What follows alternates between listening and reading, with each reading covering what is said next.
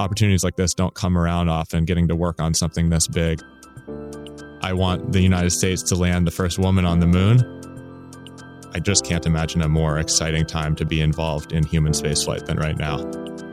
Everybody comes in with their own background. People come in having been pilots or having been scientists, having been engineers, but nobody comes in having spent time in a spacesuit.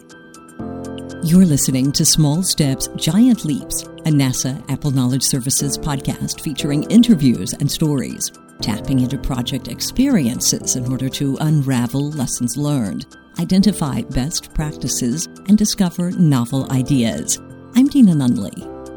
When NASA opened applications for the 2017 astronaut class, a record-breaking 18,000 people answered the call to join the exciting future of space exploration.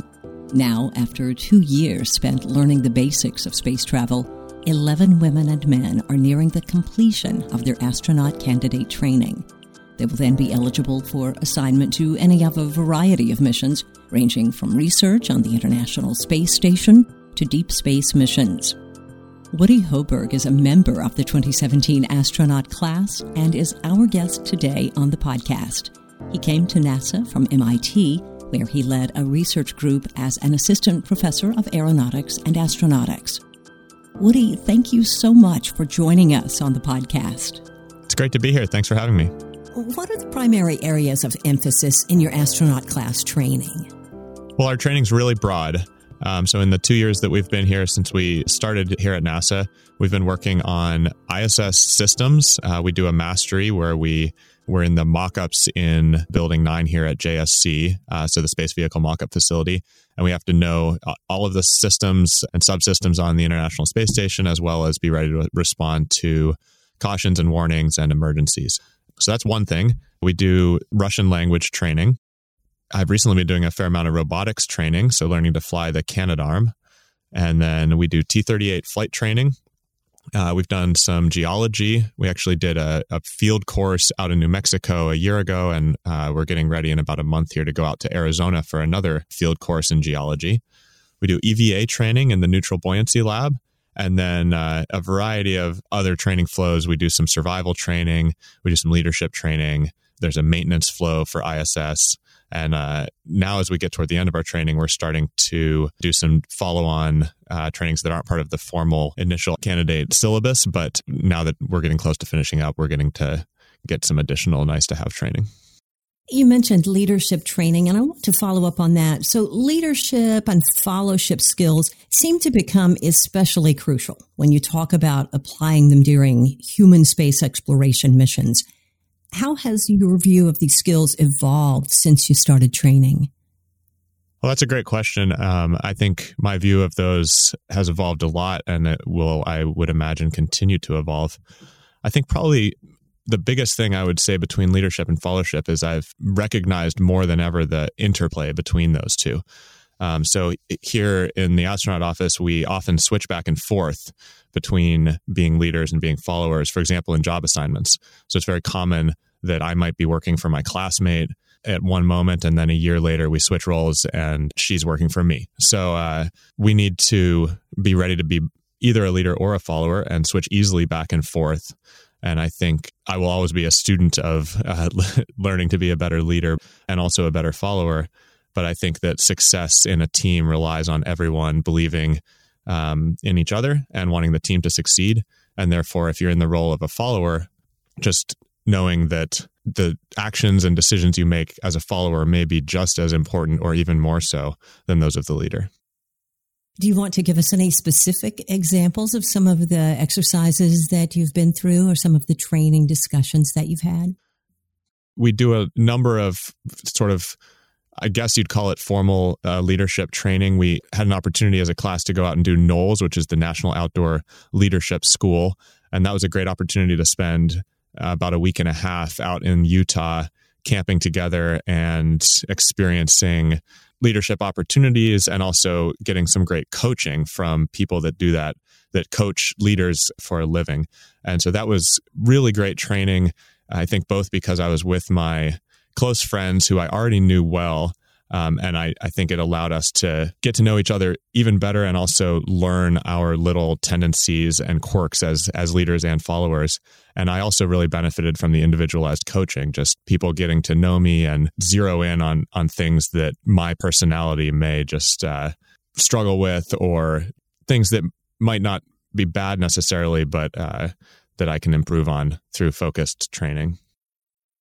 What have you learned about teamwork that would help in long duration missions? Well, I think I'm really lucky to have my classmates. In the 2 years I've been here, I've become incredibly close with the rest of my class that was selected at the same time. And we get to know each other really well. And one of the things I realize is just that everybody's such an incredible human being and such a good team player. We all believe in each other and want one another to succeed. And so when I think about teamwork, I think what I've learned is the little things that I need to do to take it to the next level. So for me, for example, I'm fairly introverted. And I think before I came here, I thought that maybe teamwork meant putting up with little things that bother me, but I will just kind of not complain, for example, or allow someone to have it their way, and I'll just be adaptable and flexible. And that's worked pretty well for me. That's kind of my natural inclination when I'm on a team, is to just defer to other people's preferences, for example. But as I've tried to sort of take that to the next level with a really tight-knit team that I'm perhaps going to be in a long-duration mission with, what I've learned is little things like the value of communication and catching early on little annoyances that I might have, and just being open with people about my feelings. As an introvert, that's kind of an area that I've needed to focus on. And for everyone, it's different.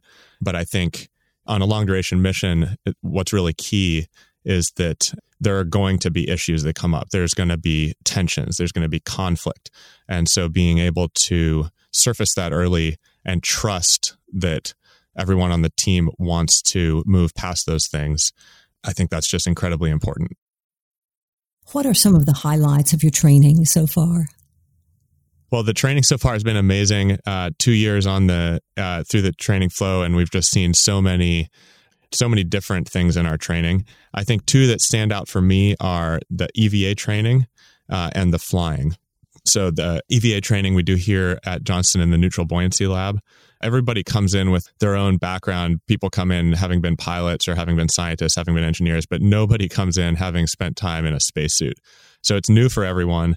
It's just so much fun to go out there and get in the spacesuit for the first time and go underwater and spend time practicing EVA skills on the mock-up of the International Space Station underwater there. And it's challenging, it's humbling, it's physically demanding, it's mentally demanding, but it's also just incredibly rewarding to improve over time at those skills.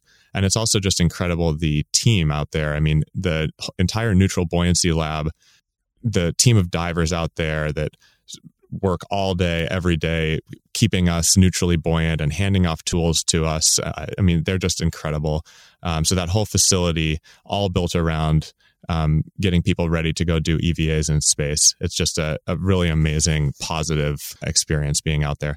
And then I also mentioned the flying. It's been just, I mean, truly incredible to get to fly around in a T-38 and improve my aviation skills and get better at something that I came in with flying being a hobby of mine. And it's something I've always been aiming to improve over the years, even before I came to NASA. And so now doing that in a really focused way in the T-38 has been incredibly valuable and rewarding. How would you describe the level of excitement within the astronaut class as NASA prepares to return to the moon? Well, I would say there's a high level of excitement. It's pretty amazing hearing. When we came here, we did our interviews when we first got selected, and we said things like, well, there's no better time to be involved. We have commercial crew. We have all these different vehicles we might fly on. We have Orion. But actually, if you remember, only 2 years ago, we knew we were going to go out deeper into the solar system than we ever had before. But then to have the announcement during our training that we're actually going back to the surface and now we're going to do it by 2024, that's just truly incredible. And I can't emphasize enough. I just can't imagine a more exciting time to be involved in human spaceflight than right now.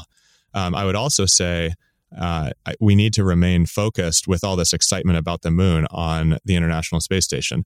I think people sometimes don't realize that we have astronauts in orbit 24/7, 365 on the ISS. And I think it's a testament to the success of the International Space Station program that, your average American is not excited or particularly interested in the fact that we have people on the space station. It's become routine. And so I think it's just amazing that we've gotten to this place that people think it's a routine thing that we would have astronauts spending 6 months in space on the International Space Station.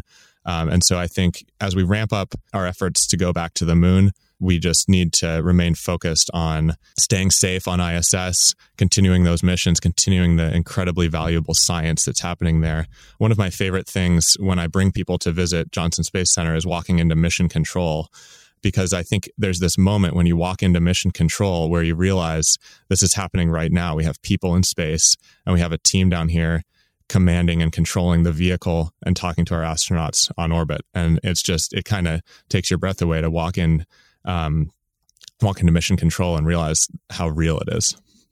But back to your original question about the moon, I definitely, it's super exciting. And I think sometime in the not too distant future, the first woman's going to land on the moon. I hope it's an American, and I'm really excited. Maybe it'll be one of my classmates. I can't wait. What are some of the new technologies that capture your attention? Well, I think when I think about technologies, ultimately, someday we really want to go to Mars. And so when I think about, we're going back to the moon, why are we doing that? I think a big reason that we're going back to the moon is as a proving ground to eventually get to Mars. And that for me means proving out key technologies. So an example of that is using the resources of another planet or heavenly body to as part of the mission. We now know that there's water ice on the moon. That is an incredibly valuable resource. You add energy to that, which you can get from the sun, and you can make rocket fuel. You can make water. You can make oxygen. So that's incredibly valuable, but it's something that we haven't done before as a critical part of a human spaceflight mission. And so by way of analogy, I would compare that to the regen life support system on the International Space Station. What do I mean? So we drink our own pee on the International Space Station, right? There's a urine processing system that filters out the urine, and it's also our sweat. That all gets filtered down and becomes clean drinking water that we drink on ISS. That's an incredible system. It's over 90% efficient, so it dramatically reduces the amount of water that we need to fly up to space station. And 20 years ago, that was an unproven technology, and it was something that we as NASA human spaceflight weren't necessarily fully comfortable with using for real on a mission. But now we are. We're comfortable with that. We've proven that out for over a decade on the space station, and we now can regenerate water out of urine. It's an amazing technology. And so I think we need to do similar things if we're going to get to Mars. We need to slowly get comfortable with the key technologies like pulling resources out of the ground, using water ice to create fuel, oxygen, water on the moon. And so I think there's many other examples, but that's just going to be a key part of eventually getting to Mars. Why did you want to be an astronaut? I'm always confused when I'm asked why I want to be an astronaut. To me, it's kind of obvious. I think it's a dream for many people. It's a unique life experience to get, certainly, to say the least, to get to do what I've done in my initial 2 years of training, let alone to eventually get to fly in space. So, I mean, for me specifically, I think it combines two sort of categories of passions that I've had throughout my life, which are technical and operational passions. So I've always been drawn to engineering because I like solving technical problems. I like math. I like software. I like solving problems. I like pulling apart things, understanding how they work, and then creating solutions. So that's the technical side of me, but I've also always had this sort of draw to operational things. So I used to work search and rescue. I've been a pilot for many years. I just enjoy training and becoming ready to go out on a mission. And so I think the astronaut job is one of many that I could do, but it's certainly an honor to get to be in this role and combine those passions that I've always had. And you mentioned being a pilot and having wilderness search and rescue experience. Could you share some of those experiences? Well, sure. I got into search and rescue actually through rock climbing. I've been a rock climber for many years. I started doing it a lot in college, and I was always drawn to going out to Yosemite and drawn by the massive granite cliffs out in Yosemite. I learned about sort of elite search and rescue team called Yosemite Search and Rescue in college, and I kind of said, wow, that's a really amazing job. I would love to do that. And I actually kind of went and did it. So I got my EMT certification. I became an EMT. I had already been climbing a lot, so I was ready for kind of learning the technical rope side of rescue out there. And I served for a few seasons on the Yosemite Search and Rescue team while I was in grad school. So it's a seasonal position. I was doing grad school in computer science at UC Berkeley, and I was spending summers out in Yosemite doing search and rescue. Luckily, my research at the time was mostly software development, so I was able to, it was very portable. I could work on my laptop and do my grad school research while sitting in the SAR cache and awaiting any calls and then going out on those calls when they came in. And it was one of those things I had just always wanted to do that. It's certainly not going and doing search and rescue is not necessarily what people would think of as advancing your academic career. I was working on my PhD at the time. So, I mean, there were a lot of people that said, "You're crazy. What are you doing? This is not, this is a distraction from what you really need to be doing." But for me, it was just obvious that I wanted to go do that, and I made it work. It involved a fair amount of crazy commuting back and forth between Berkeley and Yosemite in September when classes started. There was a small overlap there, but I was lucky to have an incredibly supportive advisor and just made it happen because I wanted to do it. And so those are some of my most cherished memories. It was actually being on that 10-person search and rescue team was not too dissimilar from being a member of the astronaut class now, in that we just have a super tight-knit team, small group of people that works really well together. So that was kind of my first exposure to that type of team setting. Perhaps those experiences have helped prepare you to be an astronaut. Yeah, I certainly think so. Were there times that you were feeling that sense of adventure or sense of danger when you were working search and rescue? Yeah, I mean, I think hopefully I was well trained, and so you don't ever want to feel a sense of danger when you're off on a search and rescue mission. It should hopefully be boring and executed in a way that doesn't put anyone in danger.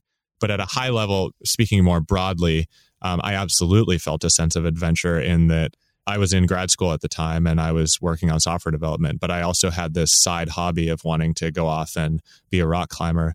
And search and rescue allowed me to turn that hobby into something a little more operational and that had a little more impact, which I found to be valuable and rewarding. And so it was a very formative experience for me. And I don't think at the time that I had any idea that it would someday lead to, for example, being at NASA. It was just something that I wanted to do and was passionate about. But I do think that it sort of helped shape my development. I also volunteered on a team in the Bay Area for many years, and that was incredibly rewarding as well. I'm actually also volunteering for a search and rescue team out here in Texas currently. So it's been a passion for a long time for me, and I really enjoy doing it. Wow, that is just really interesting. You mentioned earlier the Artemis program. You talked about space station. And I just want to ask you, with all the excitement around the Artemis program, commercial crew, almost 20 years of permanent human presence on the International Space Station, how special is it to you to be part of this astronaut class? Well, it's incredibly special. And as I mentioned earlier, I really can't imagine a more exciting time to be working on human spaceflight. And I really mean that broadly, even beyond our class. It's incredibly humbling and special to be a member of this astronaut class. But I also think it's just humbling and special to be working for NASA right now as we go back to the moon. I remember in college, I was a young engineer, and I remember this moment of sort of having a feeling a bit sad that I didn't get to work on Apollo. It just felt like, wow, that was, if there was a time to be an engineer, it was back when we were going to the moon. And I just think now I can work on the next generation of spaceflight, going back to the moon, and we're doing it differently now than Apollo. We're going to go back sustainably. We're going to learn so much more. We're going to set up a permanent presence, sustainable presence there, and we're going to use it as a proving ground to go to Mars. So we're not just doing it again. We're not just repeating. I really do feel that we're solving new challenges. We're doing something truly bold. And as an engineer, I'm just super excited about this opportunity. Opportunities like this don't come around often, getting to work on something this big. And so we need more engineers to make this happen. And it's going to be really exciting. It's super special. And Woody, with all that in mind, what lasting contribution would you like to make to the exploration of space and humanity's accomplishments among the stars? Well, I actually think I'm replaceable. There's a lot of people, I met them during the interview process. There's a lot of people that could easily do the job I'm doing now. So I'm incredibly lucky and humbled to be in the position I'm in and to get to participate in the way that I'll get to participate. But I'm replaceable in what I'm doing, and it's everyone involved. It's the engineers, it's the software developers, it's the machinists, it's everyone involved in this effort that's going to make the lasting contribution. So we're going to do it together as a team. As I said earlier, I want the United States to land the first woman on the moon. I want to make this happen, and it's going to be a very large team effort to make this happen. And so I'd just say, let's get after it and get it done. Many thanks to Woody Hoburg for joining us today on the podcast. You can learn more about NASA missions, the 2017 astronaut class, and other topics mentioned on the show today via links on our website at apple.nasa.gov/podcast. We invite you to take a moment and subscribe to the podcast and tell your friends and colleagues about small steps, giant leaps. Thanks for listening.